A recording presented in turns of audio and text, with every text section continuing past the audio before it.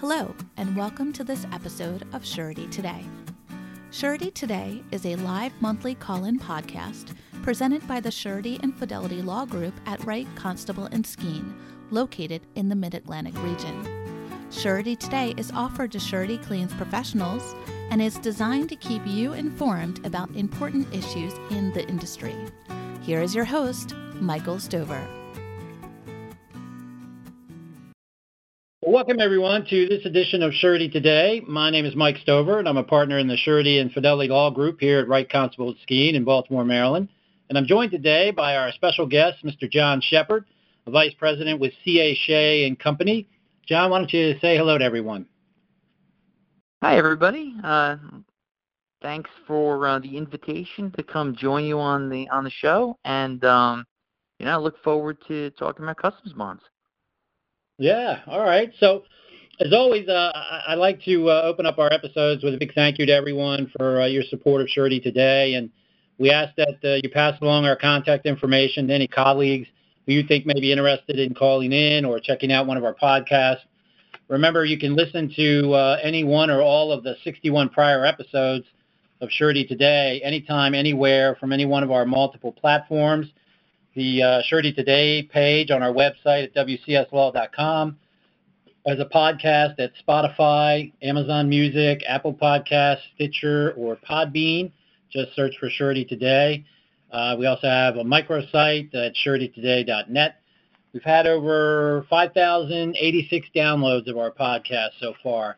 As always, we've muted the line during the presentation to avoid any background noise, and we will unmute the line at the end for any questions. With our special guest today, we will be discussing customs bonds, what they are, how the customs process works, what's the exposure for the surety, what are maybe some of the defenses, the issue of stacking, resolving claims with customs, and limitations concerns. So I received a crash course in customs bonds years ago when we represented a surety that had a national electronics retailer go into bankruptcy with over 100 commercial bonds in place, including a couple of customs bonds. The retailer regularly imported millions of dollars in electronics for its business, so there was considerable concern about the surety's exposure and under these customs bonds. So naturally, we did the smart thing. We retained C.A. Shea as our experts. So to get started, let me introduce our special guest, Mr. John Shepard. John's a Vice President with C.A. Shea & Company, as I say, the nation's premier customs bond experts. Mr. Shepard has actively been involved in the placement, administration, and filing of custom bonds since 1996. He oversees the day-to-day operations of the bond department at Shea and is responsible for underwriting and dealing with customs on both the local and executive levels. He's a licensed insurance producer and broker. He's been with Shea for over 25 years. Mr. Shepard is also part of the Liaison Customs Surety Executive Committee of the National Association of Surety Bond Producers, which is an ad hoc committee of different surety associations in the surety industry that acts as an official conduit with the executive level of the U.S. Customs Management Team. So this committee has been instrumental in improving communications between customs and the surety industry, and works hand in hand with customs in developing policy and regulations when it concerns the bond process. So C.A. Shea & Company, of course, has been a leader in the customs trade-related bond space for more than 75 years.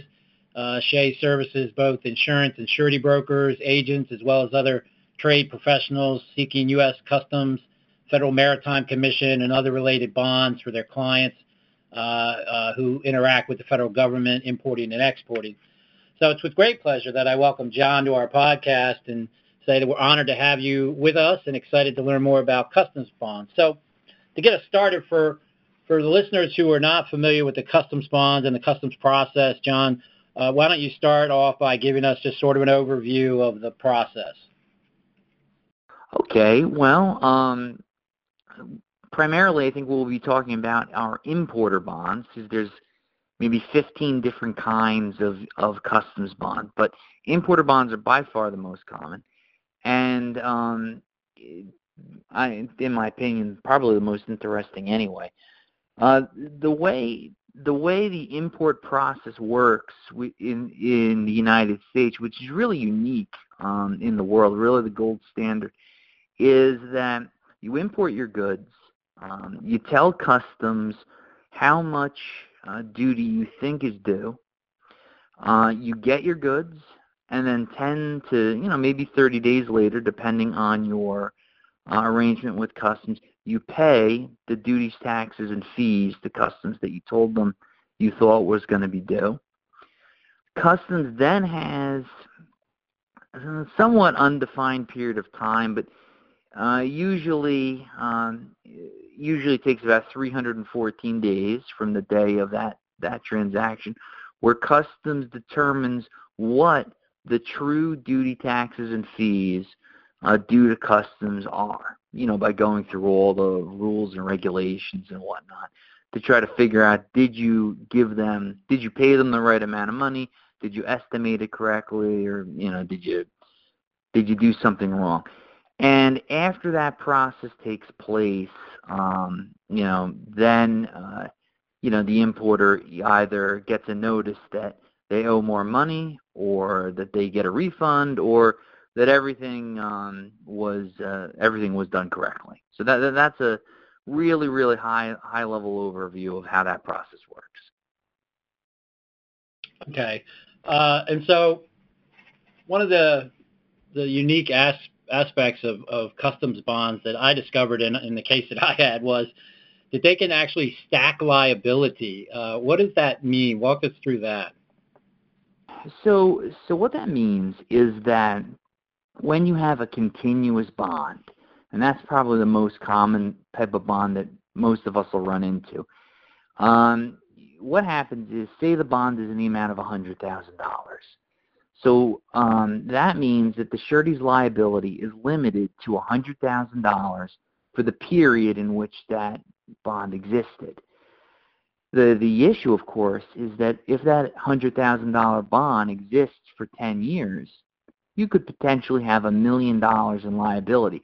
Because what happens is that the bond makes the guarantee that all the rightful duties and taxes will be paid up to the bond amount for each period where the bond exists. And because customs doesn't give you a release, you have to be very careful about that aggregation or potential aggregation of liability. Does that make sense? Yeah, I mean that's consistent with what we discovered. And in our case, the bond was $1 million, and so every year we went like 5 years, and the surety, I don't think the surety was aware that really after 5 years they had a total of $5 million exposure.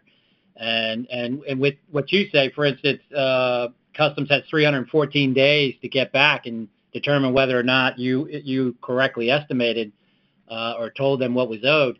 There's long time periods and limitations we'll talk about in a minute. There's long time periods where they can come back and say, yeah, we found that this wasn't done right, or this was improper, and you owe more, and here's the fines and all that.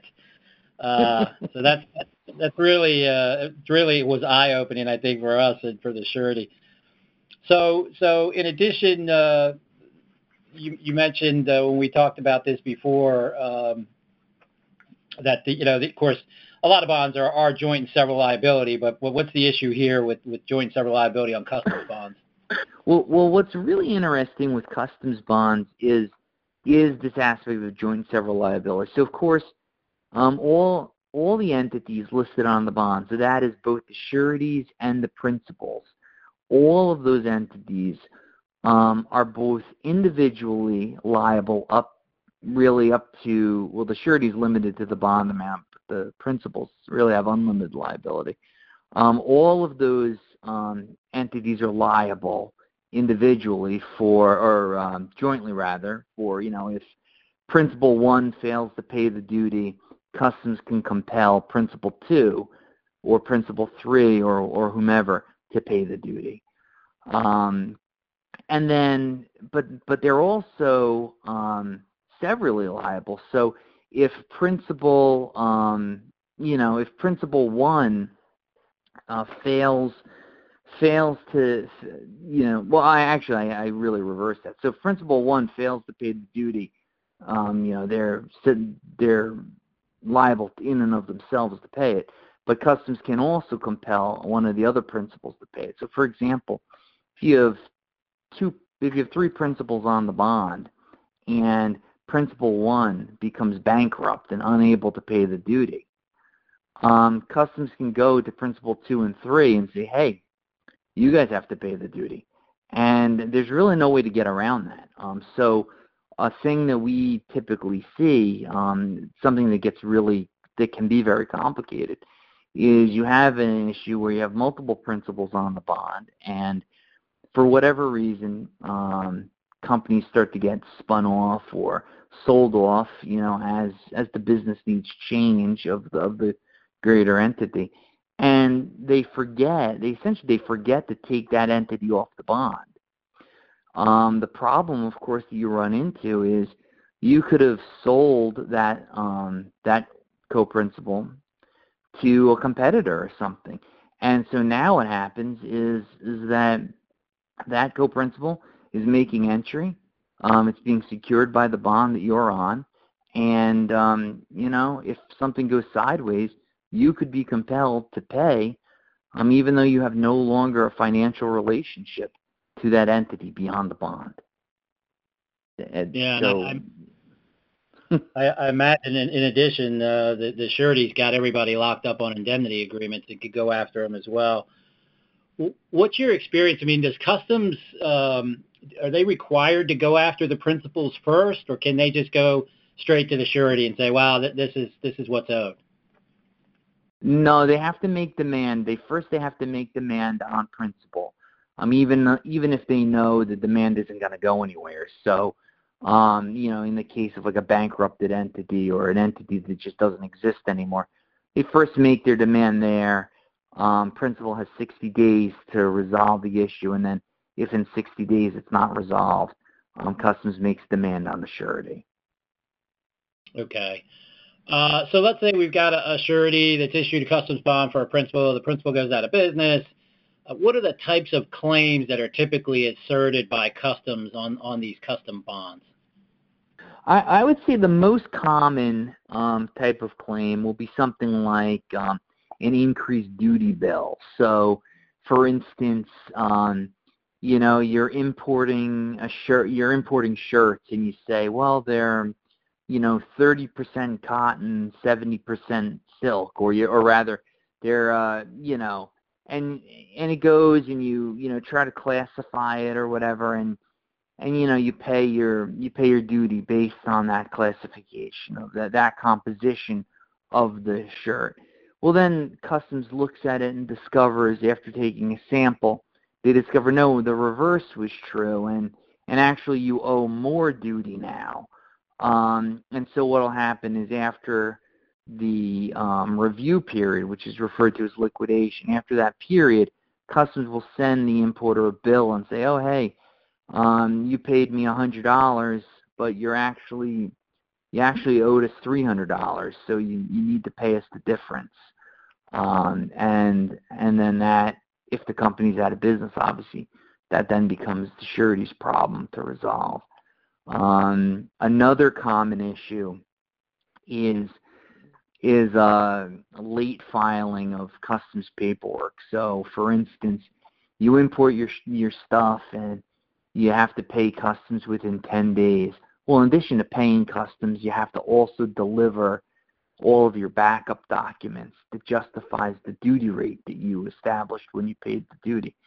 So, if you fail to deliver that, you fail to present that to customs timely, maybe instead of 10 days, you take 11 days to do it.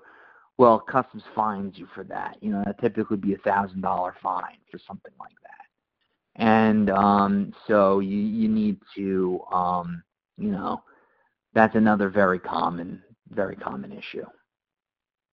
What are some other sort of uncommon or other types of exposure that the sureties face under these bonds? Some uncommon exposure. I mean, I again, I guess common enough for customs bond, but another exposure would be failure to redeliver. So what that means is, let's say you're a poppy seed importer. You import your poppy seeds, and now FDA needs to review that entry because they would need to make sure the poppy seeds are fit, for human consumption or whatever. Well, the poppy seeds don't sit around waiting to be inspected. A sample sticks around, and then the rest of the poppy seeds go out into the population. After 30 days... It's not been inspected yet, and it's out in the world. After 30 days, the FDA issues a demand to Customs. Says, hey, Customs, you're the muscle. Redeliver those goods to have those goods recalled. They're not fit for human consumption. Well, at this point, the importer's looking at FDA saying, well, there's nothing I can do. They're on everybody's bagel already. They're eaten. They're gone. So what does Customs do? Customs issues a demand equal to 3 times the entered value of the goods that were failed to be redelivered. So not the duty, but the actual cost of the goods? Oh, no. Yeah, the cost of 3 times the value of the goods. Wow. So that can really quickly eat through capacity on your bond amount. How long is this in the process that could happen? Like a year? Or? That is typically a faster, I would say, again, you're going to see those within 45 days of entry because, it's like they'll issue the redelivery notice within 30 days typically. So, I'd say anywhere from like 30 to 60 days, you're going to see those notices of redelivery. Now, I'm not in the claims department, so I'm not, it may be more or less than that, but that's typically, you're not going to see a redelivery notice 3 years later or anything like that. It's going to be relatively quick.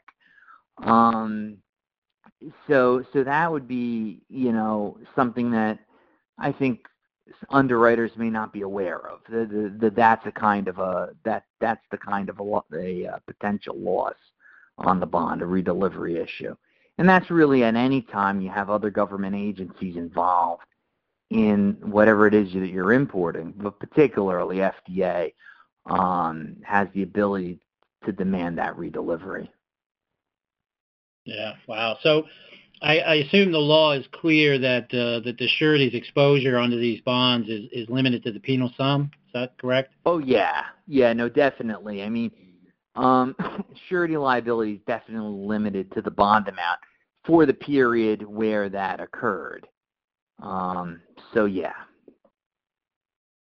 So let's talk about, we just talked about what the potential claims are against these bonds. What are the potential defenses that could be asserted by the sureties if they get hit with these claims? Well, defense can be very difficult. Because what you need to do is essentially prove the Customs was wrong. So in the case of, so you need to either be able to prove that, no, here's the justification for why the importer, declared this amount of duty, or Customs has a dispute. There's a dispute between what Customs has asserted is the duty due versus what the importer asserted. So sometimes there can be very legitimate reasons. Like I think the most, I think the easiest one is like, for example, like a Snuggie, right? That's like the classic example. Is a Snuggie a piece of wearing apparel or is it a blanket?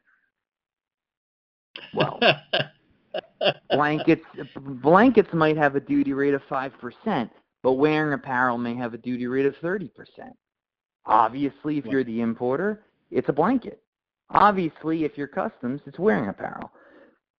Both are legitimate. Both could be legitimate classifications depending on how you're looking at that. So what happens is you really need to be able to go through and say, well, no, this is why, really make a strong case as to why,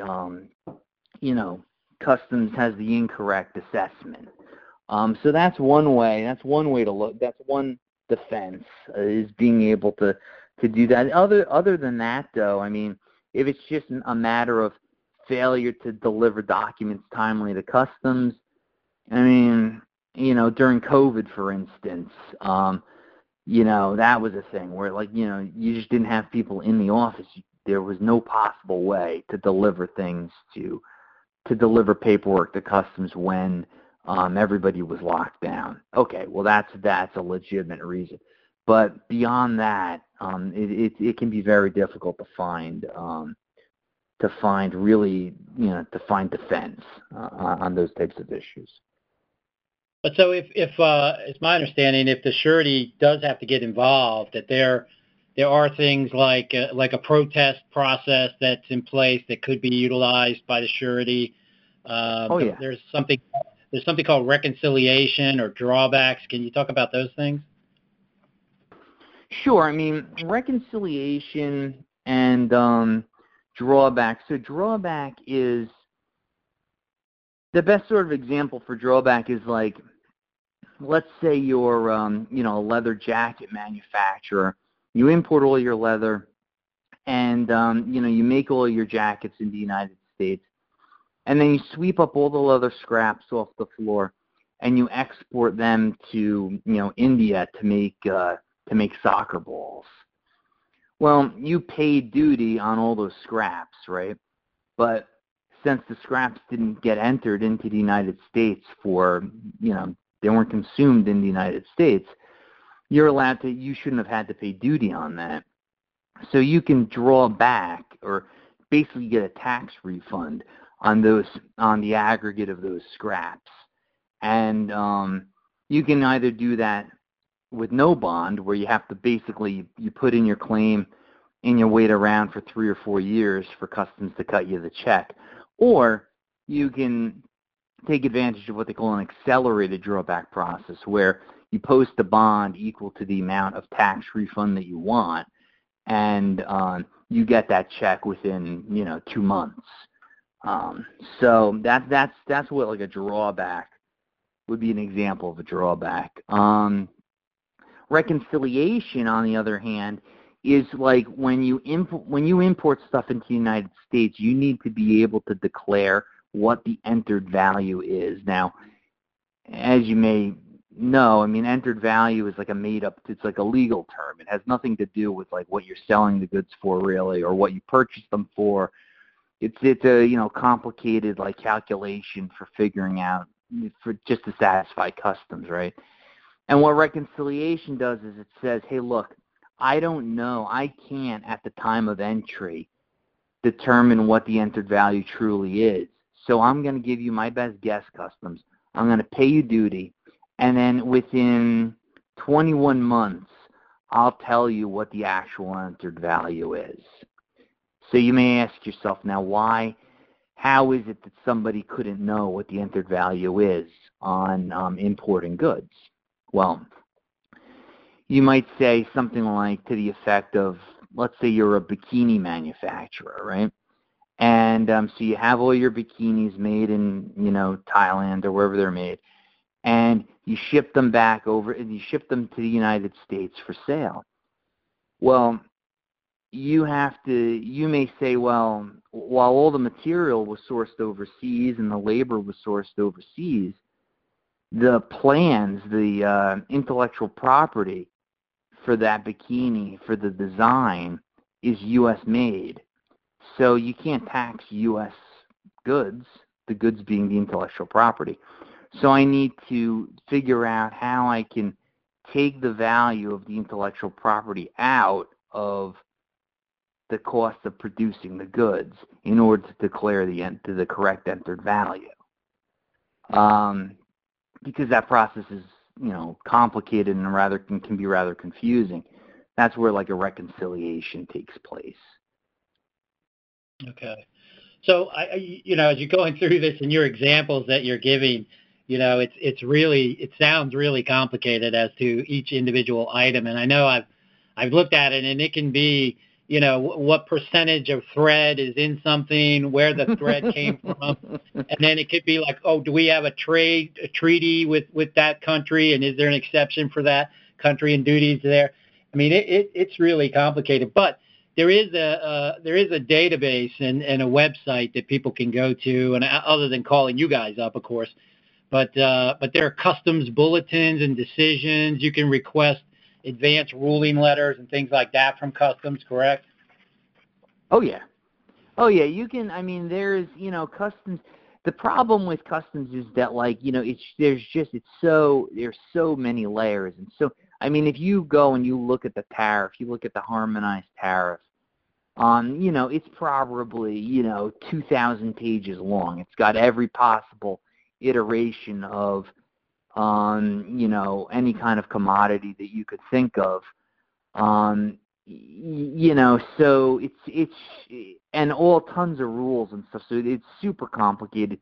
You really need to, if you have an issue like that where you're really trying to determine what is the enter value or how much duty do I need to pay, that's something that you really do need to engage, competent counsel on, or have a really good customs broker involved who can help you sort through all that, because that is all unto itself a really complicated issue. Yeah, no, I agree. But the reason we're talking about it is because, if a surety has all this dumped in its lap and it gets a big bill, that, there's at least the possibility that there are ways to attack that bill and maybe get some things knocked down or taken off, through these various processes. 100%. I mean, your example of a trade agreement is a great example. You could say, oh, hey, this shirt, if it was, if 15% of this shirt was produced in the Caribbean Basin, it's duty-free by law. The law being a trade agreement with the Caribbean Basin. And so that's a big deal. I mean, that takes the duty rate of that shirt from 30%, maybe 30% down to zero. So, if the surety, knowing that potentially exists, needs to be able to know to go through the supply chain and be able to bring that sort of stuff to the forefront. Yeah. Okay. So, you and I talked earlier, and you mentioned that customs is taking an interesting position with respect to limitations on claims, and in fact, you guys are involved with an amicus brief that's been filed. Why don't you talk to us about that real quick? Oh, sure. So customs is so typically what we look at is we'll say liquidation of the entry, plus 90 or 180 days, whatever the case may be, is the reasonable end for surety liability. And the way you get to liquidation is that customs has taken their time to be able to either notice the principal that there's some delinquency, or notice the surety that there's delinquency. And typically that takes place within, lacking any court issues, that usually takes place within 6 years of the transaction, okay? Now, what Customs is saying, though, is Customs is asserting a position where they're saying that, well, no, actually, it could be forever. We can take as long as we want, because while there is a regulatory language that says how long Customs has to take in order to make a demand notice on the principal, there is no regulatory language that says how long Customs has to take to make a demand against surety. So, after X number of days or whatever it happens to be, where Customs discovers something went sideways, they have to tell the principal, hey, you need to make this right. If the principal fails to answer that or determines that they don't that they're just not going to pay it. Normally, you would imagine the customs would rather quickly make notice to the surety and say, "Hey, surety, all right, you have to pay it." But what customs is asserting is that, well, no, we can take our time. We can take as long as we want between when the principal says they're not going to pay until we notice the surety that payment is due. And when we make notice that the payment is due, that's when the clock starts.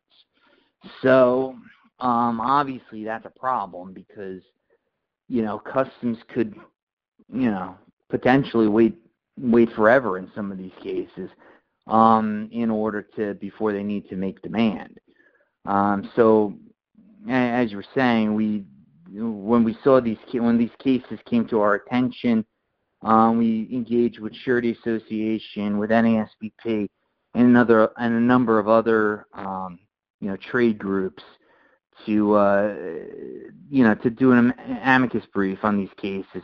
Kind of like saying to the court, hey, like this thing the customs is asserting is basically crazy, because surety needs to have an end to their liability, needs to have a reasonable end to their liability, and this is completely unreasonable what they're asserting.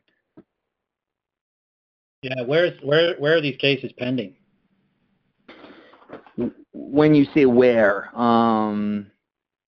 like the circuit court? I mean, one of the federal circuit courts, or are they in the trade court? It's in the CIT, the Court of International Trade. So, I mean, for specifics, I could email you the specifics on that if you'd like. But I don't have the case numbers or anything like that off the top of my head. Yeah, no, that's not necessary. Just people on the call might wanna read up on that or find out or follow those cases. Why don't you do this? Send me an email, and then I'll send an email out to the group, and they can get, if they want to follow up on it, they can. I mean, I know Sure. when we had our case, we were holding collateral, and the trustee, after the bankruptcy, wanted to get the collateral from us, and we kept saying, look, we've got exposure with customs, and we don't know when that is going to be done, when it's going to be gone, and so we need to hold on to the collateral. The court didn't buy that after about 5 years or so. But we tried. But yeah, we ended up doing a deal. So we're a little bit right on the time. But you talked about I know you guys do resolve claims and things like that with customs. What's the unique aspect though of dealing with them? The unique aspect of dealing with customs? Yeah, in terms of finality and getting getting the claim resolved and done. Well, I mean, customs is an interesting obligee, in the sense that their opinion is often, I didn't ask you to come here. You decided this importer or surety decided to take this obligation on their own. So when it comes to dealing with finality with customs, it's really just a relationship thing. You just really need to have a really good relationship with the people at customs in order to make sure that you're able to get a satisfactory, negotiate satisfactorily with customs. I wish I had a better answer for you than that. My recollection is what I was specifically thinking about was that they won't sign a release. In other words, they won't say, this is done, never coming back, you're released forever for this. They won't do that. No, customs will not issue a release. Yeah. You have to really just sort of through, kind of like best evidence kind of stuff say, all right, I think we're very likely the surety has no more liability on this issue based on, what we have here. Yeah, I think the best we could do is get them to do some kind of letter or something saying that they were no longer looking at this or something, but it was not what we... It's rather weak in terms of as far as releases go. Right. I know we did better when we got the Department of Justice involved. We did a little better there, but... All right, well, I think we're out of time here, so we gotta close up, and then I'll in a minute here, I'll open up the line to see if anyone has any questions. So before I open up the lines, I want to let everybody know that the next edition of Surety Today will be Monday, September 13th. And for upcoming events, we're finally starting to get some normalcy back, but now this damn Delta variant is sweeping the nation, so we don't know what's going to happen. But as it stands now, the Philadelphia Surety Claims Association will hold its first in-person lunch meeting since the pandemic started on September 22nd. Typically, we know we have a speaker, but we felt like everybody has been apart so long that we were just going to let everybody socialize together over lunch. So keep that in mind if you're in the Philly area. Also, coming up on September 22nd through the 24th, as things stand now, we're a co-sponsor of the Northeast Surety Fidelity Claims Conference, and we are planning to hold the Northeast in person at the Ocean Resort and Casino in Atlantic City, New Jersey. That's a really great venue right on the boardwalk in the ocean. Great presentations, food, golf, another chance to be together, hopefully if this Delta variant goes away. There's no registration fee for that for company people, and the room rates are ridiculous. It's $59 a night. I mean, you can't even get that. I mean, maybe you can get that by the hour at some of those hourly hotels, but, you know, and they're nice rooms because this hotel is relatively new. Again, if it goes forward, hope to see everyone there. Thank you so much, John, for joining us today, and thank you to everyone for joining us. And I look forward to speaking with everyone again next month and at these upcoming events. So I'm going to open up the line here. All right, so the lines are open. If you've got any questions for John about customs bonds, now's the time. And I told John, typically we don't get questions, but. No, I actually have a question this time. It's Tracy over at Berkeley Surety. John, a question I have is regarding a master file extract. What that represents, and how does that possibly help in determining any future claims you might have on a principal from customs? Well, okay, that's a great question. So the master file extract is a listing of all of the outstanding duty and unpaid debt that a particular it gets run by tax ID number. So the particular tax ID number owes to customs. So that's sort of like the official record, right, of like all the unpaid debt to customs for that importer. And so if the principal is able to provide you with the master file extract and there's nothing on there, you know, then you can be reasonably sure, because again, I mean, you know, customs issues can arise later down the road or whatnot, but you can be reasonably sure that as of that point, there's no more, there's no outstanding duty, there's no outstanding debt for that importer to customs.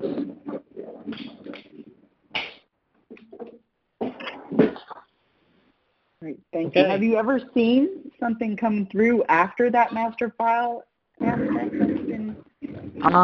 No, like unless, I mean, what we typically counsel is to say, like, look, wait until entries liquidate, wait 90 days for that to happen, because that's typically customs, like, kind of clawback period is 90 days. And after that time period has elapsed, then run the master file extract. If nothing's on there after then, absent a fraud issue, we don't typically see anything come up after that. Okay. Thank you. Sure. Any other questions? All right. Well, again, thanks everybody, and thank you, John. Sure. Thank you very much.